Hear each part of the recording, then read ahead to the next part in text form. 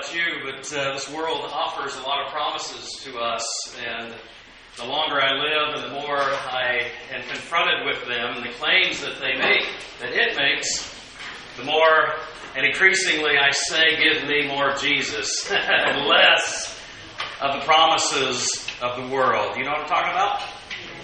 Yeah. Some of you remember that I worked for a short time. My most interesting job ever was being a ground crewman on a blimp. And down in Southern California, at the old Marine Air Base in Tustin, California. Have you ever been in a blimp hangar? The big giant garage where they park a blimp? I know Susan has, Jim has, a few of us have. If you have not and you ever get an opportunity, take it. Because it is amazing to see what was constructed and the size of things that can fit in these blimp hangars. I worked on this blimp for a few months. It was a special project. This blimp had been built especially to test the Navy radar system, and my job was as a ground crewman. I learned a few things working on the blimp. I learned that when you're taking the blimp out to put it up in the air, you walk it out, and if you are holding the ropes on the nose, once the blimp starts to take off, what might be a good idea? Let go. You're good. In fact, they showed us videos in our training about what happens if you don't let go. And they actually have black and white footage of people dangling from these ropes. Bad idea. So I learned that it was good to let go of the rope at the right time. I learned, number two, that I'm glad that the blimp is filled with helium and not hydrogen like they used to be. You know what I'm talking about? You've seen pictures or heard about the Hindenburg, how flammable hydrogen is. So I was grateful to be working on a blimp filled with the right stuff. So that's good. And then the other thing I learned was what we had to do as a ground crewman. There were about 8 of us or so. And we would take turns every night because you had to babysit the blimp.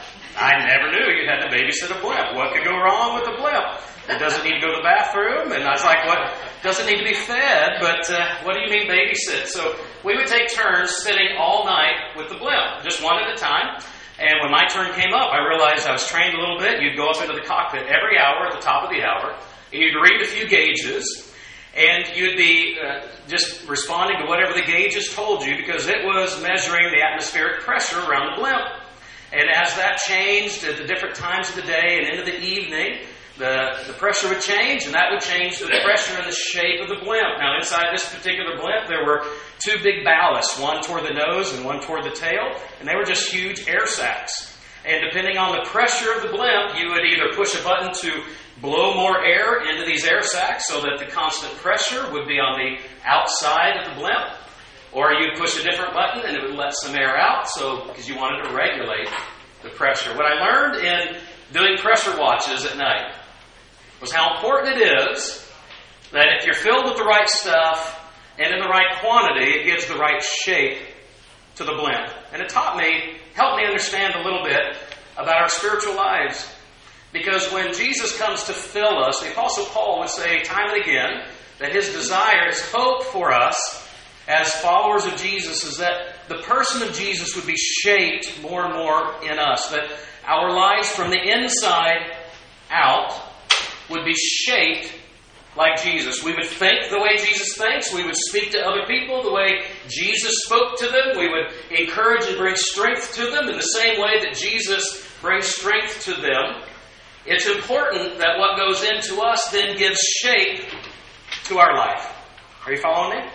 All right. So that was, if you ever get a chance to work as a ground crewman on a blimp, take it. You'll love it. There's regularity that has to happen. And if that regularity doesn't happen, these pressure watches didn't happen over and over and over again, then the blimp, the possibility was that it would become misshapen, the work would be delayed, or even catastrophe might happen. We have part of our church covenant. Please pull out your bulletin if you would. And on the front cover, if you just turn it right behind, as we have today and next week, we're going to finish up our series looking at our church covenant together. And one of the expressions as we are learning again and reviewing what it means to be committed to God and committed to each other in His service, we're going to, if you look from the very bottom, the 4th bullet up begins with the word maintain. Would you read this with me? You ready? 3, 2, 1. Maintain a faithful ministry of worship, evangelism, Bible study, education, and service. Now, you may want to keep this in your hands, and if you have a pen, we're going to look at several Bible verses. You may just want to jot them in the margins around this, and take today as a time to go back a little later and review on your own as you go forth. But there are certain practices that the Scripture gives us that if we are committed to them, that they help us be aware of the filling presence of God so that our lives increasingly take the shape of Jesus. Now here's the problem and the struggle for all of us is that we tend to neglect these things at different times of our lives. And when we neglect these things, when we don't come back to them over and over again, doesn't mean we do them always exactly the same, all of us. But we must maintain these things so that our lives, and we're aware of the presence of God in us, and then Jesus is allowed to be shaped in us. Does that make sense? So let's look at what that means, because it's not a matter of, we talk about obedience a lot. Jesus talked about obedience. He says, if you know these things, you'll be blessed if you do them. You learn to demonstrate your love for Jesus by being obedient to the things He's taught us. But God never intended obedience to be something mechanical. He never intended obedience just to be something I do sheerly out of duty or out of just unthought, unreflected habit. This is a relational type of obedience. And God isn't looking for you and me to just engage in religious practice. Just to come back time and time again because we hope that in doing this somehow God will be pleased with me. That's not the right intent. And it's not the right starting point. But these things flow out of our lives and flow back into our lives as opportunities to grow in Him. We could fill our calendar with all sorts of things, religious things, good things. But our lives can remain empty with the abiding presence of the Lord if it's just for religious activity's sake that we seek these things. If neglected, our spiritual lives become misshapen. They become deflated and less focused. So God has provided, we're going to look at kind of 4 things here together. Are you ready? Are you ready? You guys ready? Yes. How about worship? Let's think together about worship. Hebrews chapter 10 and verse 25. You might want to write that down if you have a pen handy. Hebrews 10, 25. Here's what the Bible says about the importance of gathering regularly together. It says, let us not give up meeting together, as some are in the habit of doing, but let us encourage one another, and all the more as you see the day approaching. Why in the world are we called to regularly gather for worship? Well, one response might be, well, that's just what people have always done through the Bible. That's not a bad response. But that takes us, if that's all we think about, that takes us into just this mechanical obedience to God. What does worship help us do primarily? We can go out individually and worship God. We can be hiking in the beautiful trails of Marin County and appreciating the beauty of God's nature, and your hearts can soar in thanksgiving to God as a great Creator. You can be in a worship state all by yourself, but primarily worship is intended to be a group activity. Worship throughout the Scripture has been something that God's people gather together to do together. That's why, again, I'm so happy for these weeks to be able to sit in a formation like this where we look at each other. And I hope at the end of these 5 weeks of meeting in this space that God will have increased your appreciation for how He is intending to connect and knit our lives together. But worship is primarily something you do with other people, because it is a reminder of who is at the center of everything. Are you at the center of everything? Think. You know the right answer should be no, I'm not at the center.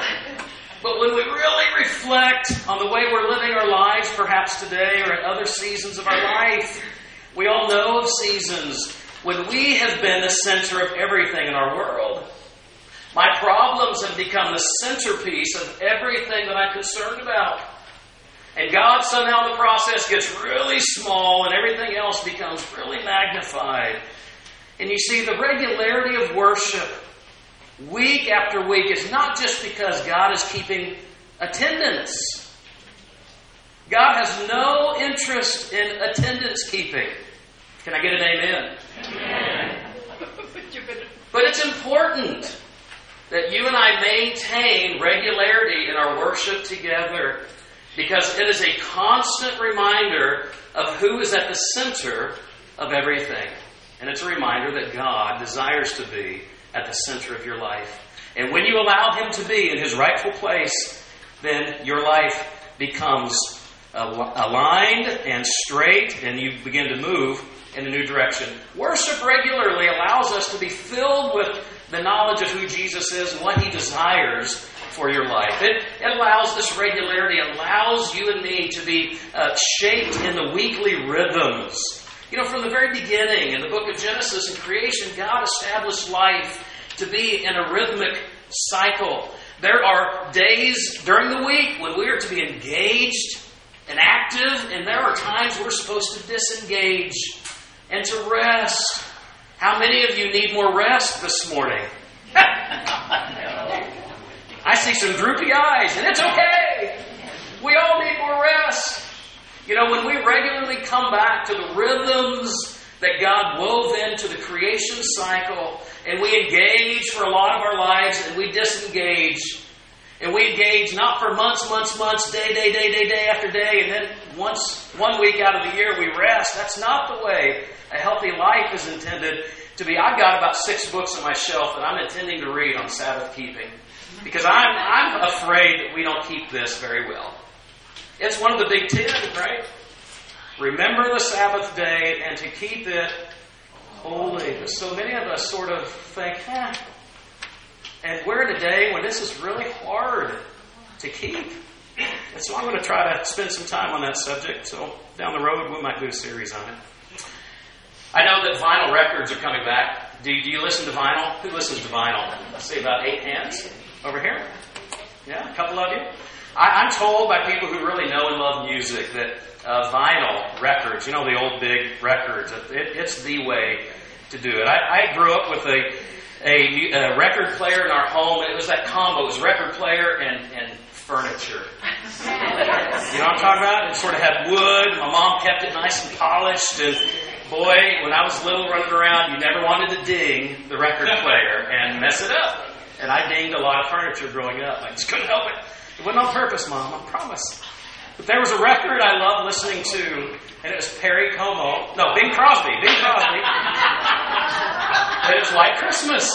I loved singing White Christmas over and over and over again. It was great. But I used to look at the record, and I'd hold it up in the light, and I would look at the grooves on it. And I was taught to be really careful not to scratch the grooves, because if the grooves get scratched, then the music doesn't play right. And then I would look and examine the needle and the way it went down, because I was trained in how to gently place the needle down. And it was always a nervous thing for my mom when I would do it. And what's so interesting about that style is that the needle comes down as the record is spinning, and the needle goes into these grooves. And what happens when the needle is rightly in the grooves? You get this beautiful music. And see, when we regularly maintain an active worship engagement with each other, it's not just week after week after week, I got to go to church. Kids, youth, I hope you don't ever get that stuck in your head. Oh, it's Sunday, we're going to church again. But I hope that God will sow into your lives the wonder of what He intends to do in building into your life these rhythms. Because if your life is like the needle of a record player, and God's rhythms are like the grooves in the record, when we maintain this regularity, it builds in us rhythms that are healthy and wholesome. And God is then allowed to make beautiful music as we partner with Him in His work. Worship, I don't have time to go into this, but worship is also about giving and not receiving. You know, so often we think about worship as I'm going to come and I need a word from the Lord, and that's good. I need to come and I want people to treat me well because I need to receive from them gladness or happiness or friendliness, and that's okay. But how often do we come to worship with an intent to give to God? To give God, here's my life back. And it's a reminder week after week, God, that I'm not my own, because in Christ I have been bought at a price. We'll move on. Worship is so good. That's just number one. You ready? We're going to move a little faster. You ready? Number two. All right, evangelism. To maintain a faithful ministry of evangelism. In 1 Peter chapter 3, to me, one of the most delightful and challenging verses in all the Bible. You ready? 1 Peter chapter 3, verse 15. But in your hearts set apart Christ as Lord. Always be prepared to give an answer to everyone who asks you to give the reason for the hope that you have, but do this with gentleness and respect. So what are we called to do? It's to constantly, again, back to rhythms, it's to maintain an awareness that Jesus is the centerpiece of my life. And when we do that, we're in a better position in the relationships of our lives, that when the opportunity presents itself, and somebody's wondering how in the midst of this medical emergency, or your business is struggling, or whatever the issue is, you still have great hope for God's ability to work in this situation in your life. And so you have an opportunity to give voice to that. What is it about this hope? We are to do it with ugliness and argumentation, right? Well, it seems like that's the way the world works these days, right? If you can't fire off a tweet that's angry and shaming to somebody, then my goodness, can't we beat people into the kingdom? Shouldn't we shame them into God's life and love? Of course not. We're called to be people who are ready always to give a reason for the hope with gentleness and respect. That's the love that Jesus has shown you. And that's the love that we are intended to show other people. The last couple of Sundays, we've been focused on living in a missional sort of life. And we've talked about what it is that God has called us as a church, just like He's called every church to be engaged around the world. But He's also called you and me to be engaged in your world. That Marin County, of course, is a great mission field. Because Marin is a great mission field, it's so important that we focus ourselves on Marin as well as the rest of the world. It's not an either or, it's always been a both and. It's everywhere all the time. It's right here, it's over there. Yes, yes, yes. It's always both. A survey recently from Lifeway said that 6 out of 10 North American Christians are confident. They say they're confident in sharing the gospel. But in the 6 months leading up to that survey, do you know how many of those Christians had actually shared the gospel with somebody? Only 2 out of 10. What causes the gap? Why is it so difficult for us to maintain a regular habit of evangelism and looking at the world around us through the eyes of love for those who are far from God? That's what evangelism is all about. It's about having a heart posture toward others who are far from God, and it's a desire to see them come close to God and to let God work through your life in any way He wants to help foster that relationship. Does that make sense? That's what evangelism is all about. It's not about having always a closing argument or the answer to every question, but it starts with a heart of love that beats for those who are far from God and they're lost. A friend recently educated me that in the business world, this is what he said, in the business world, a company is known by its culture. And he said this, that culture eats strategy for breakfast every day of the week. I've been chewing on that. I said, I think that's true in the church too. That culture in the church eats strategy for breakfast every day of the week. What do I mean? I mean that we can create evangelistic strategies all we want. But until the level increases from a foundational level and more of us are focused with a love heart attitude toward those who are far from the Lord, I don't think strategies are going to help a whole lot. You want to hear what one of my dreams is for this church? Yes. Here it is. Thank you. I would love to see a year or two from now, 50 people who love this church and who love the Lord begin increasingly to look at all of their life relationships and to begin to ask, I wonder where this person is in their relationship with the Lord. I wonder if they have a relationship with Jesus. I wonder if they're limping in their relationship with Jesus. I wonder how God might work through my life to somehow draw them closer, point them to Jesus, and begin to look at every relationship that you have with that lens. Because as more of a, can you imagine even just 50 of us doing that every day of the week? One of the first questions we ask when we roll out of bed is not just what am I going to eat for breakfast or how am I going to get the kids to school. Those are important questions, but among those important questions would be, I wonder how God might work through my life today to somehow point people to Jesus. Can you imagine if we had 50 people doing that every day of the week? Maybe we do, but I'd like to know about them. If you do that, come tell me. I'd like to know about you, because I'd like to encourage you, and we can pray together. And I'm intent on doing some training to help make this happen. I'm trying to sort out when that could happen, but that's one of my dreams for this church. Can you imagine a year from now, 18 months from now, 50 people every day rolling out of bed? 50 conversations were happening maybe every day. Wow. What difference would a world that's in Marin County, 95% non-Christian, what difference might that make in our world right here? That's number 2. Number 3, I promise to go faster. I lied. I will go faster. How about Bible study and education? To maintain a regular ministry of Bible study and education. I'm so glad to be in a church that still allows structures for ongoing adult Bible study and Sunday school for kids and youth students, and I'm so grateful for that. You know, Paul told Timothy, when Timothy was entering into his ministry, he said, Timothy, you have to learn to train yourself for godliness. Godliness doesn't just happen. It's God who does the work, of course, but it doesn't just happen as you lie in your bed.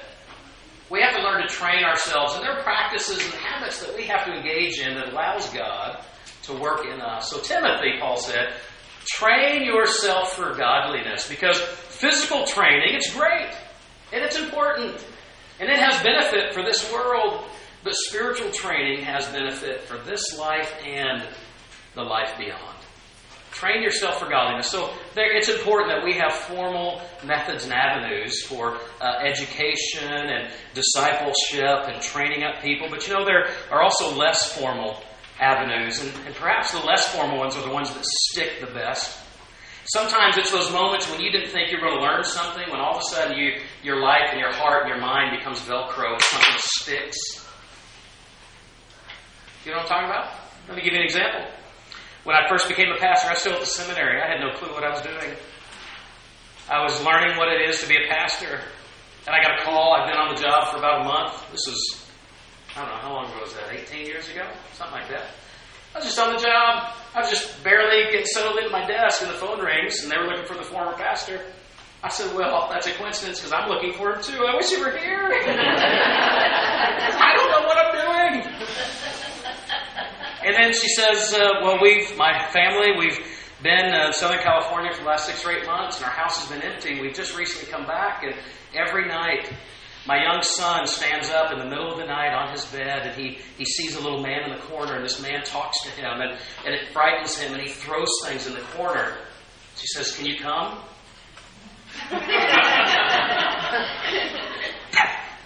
I said, can you give me an hour?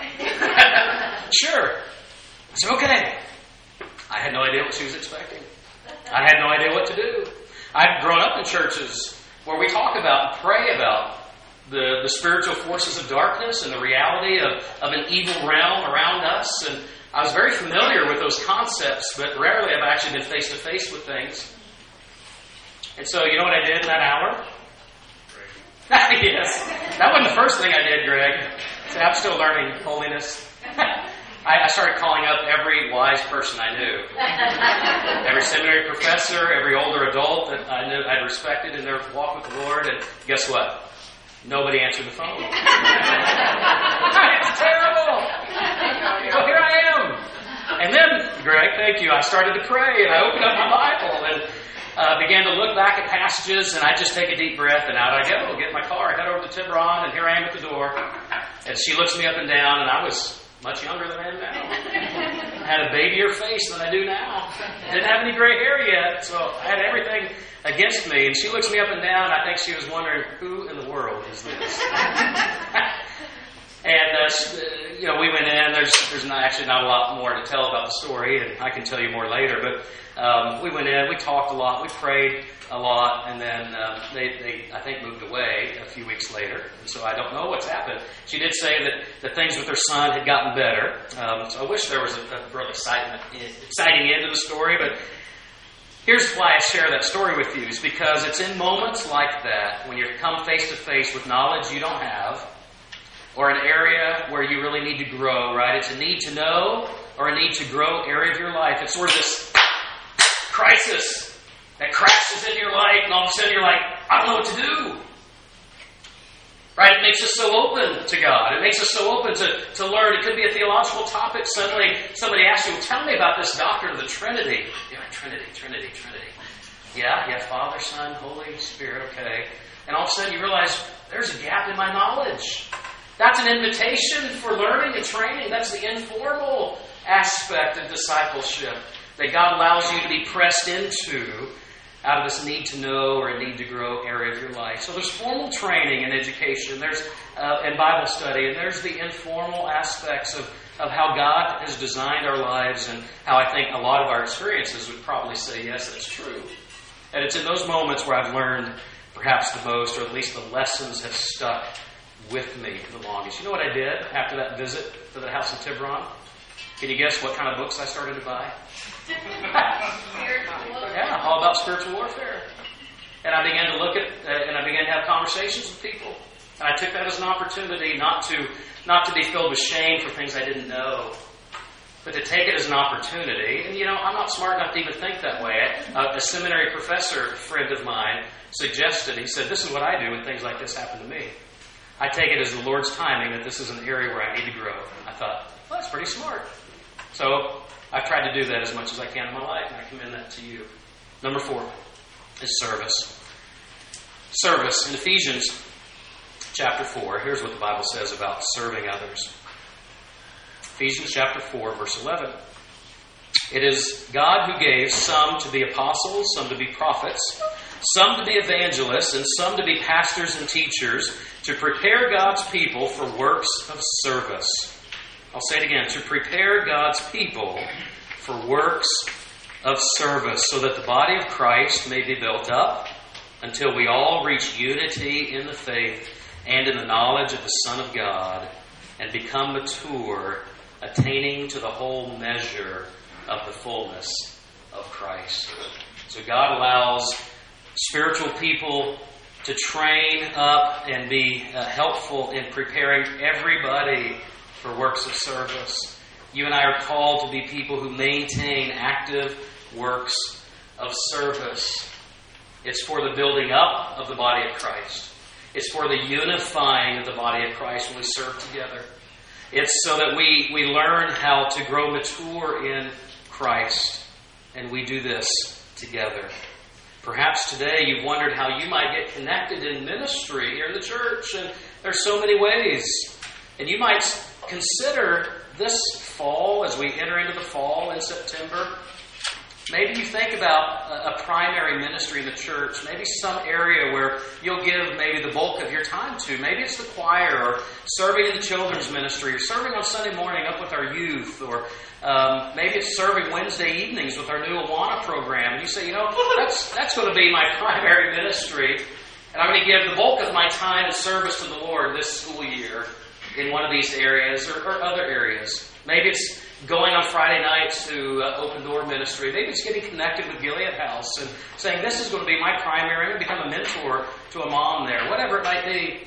And then maybe you think about a secondary ministry where it's less of a priority, it's less of your time, an area maybe where you can fill in. Maybe that's an area, not exclusively so, but helping with our fellowship team, or saying, I'd love to come and be a greeter at the door one Sunday a month. So you've got something that's a little bit more regular and ongoing in a primary ministry, maybe an area that's a secondary ministry that helps meet the needs of what we're trying to do as a church and connecting with people and grow one another up and to continue to create avenues for us to move forward together. So what you're filled with is what shapes your life. And as we wrap up this morning, are you sensing the filling of Jesus in your life? Or have the habits of your life kind of grown cold and those patterns have become distant and not regular, and the needle of your life is not in the grooves of what God has intended and called you into? Jesus wants nothing more than to fill you up and to give shape to your life. That is His whole goal for you, so that you would reflect more and more the reality of Christ, so that when others ask, you can share the reason for the hope that you have. Father, we thank you for this morning and the opportunity to be reminded in these things that it is you who fills us, it is you who gives shape to us, and you have offered certain aspects of our lives that we are called to maintain regularity in, not out of mechanical obedience or just a sheer sense of duty, but out of a relational obedience and out of a desire to be shaped more and more into Christ-likeness. God, we know that these structures, because imperfect people are part of them, they're not perfect structures all the time and perfect practices, but may they be habits that we engage in that allow you to do the work in us that you so deeply want to do. May it be true for all of us. We pray, Jesus, in your name and for your sake. And all of God's people said, Amen. Would you find your music sheet? We're going to pull out and sing together our last song as a prayer-filled response to God.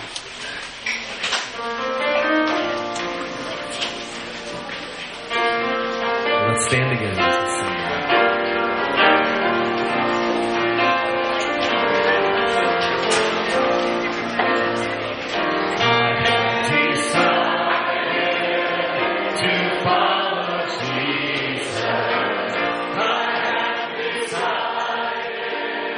To follow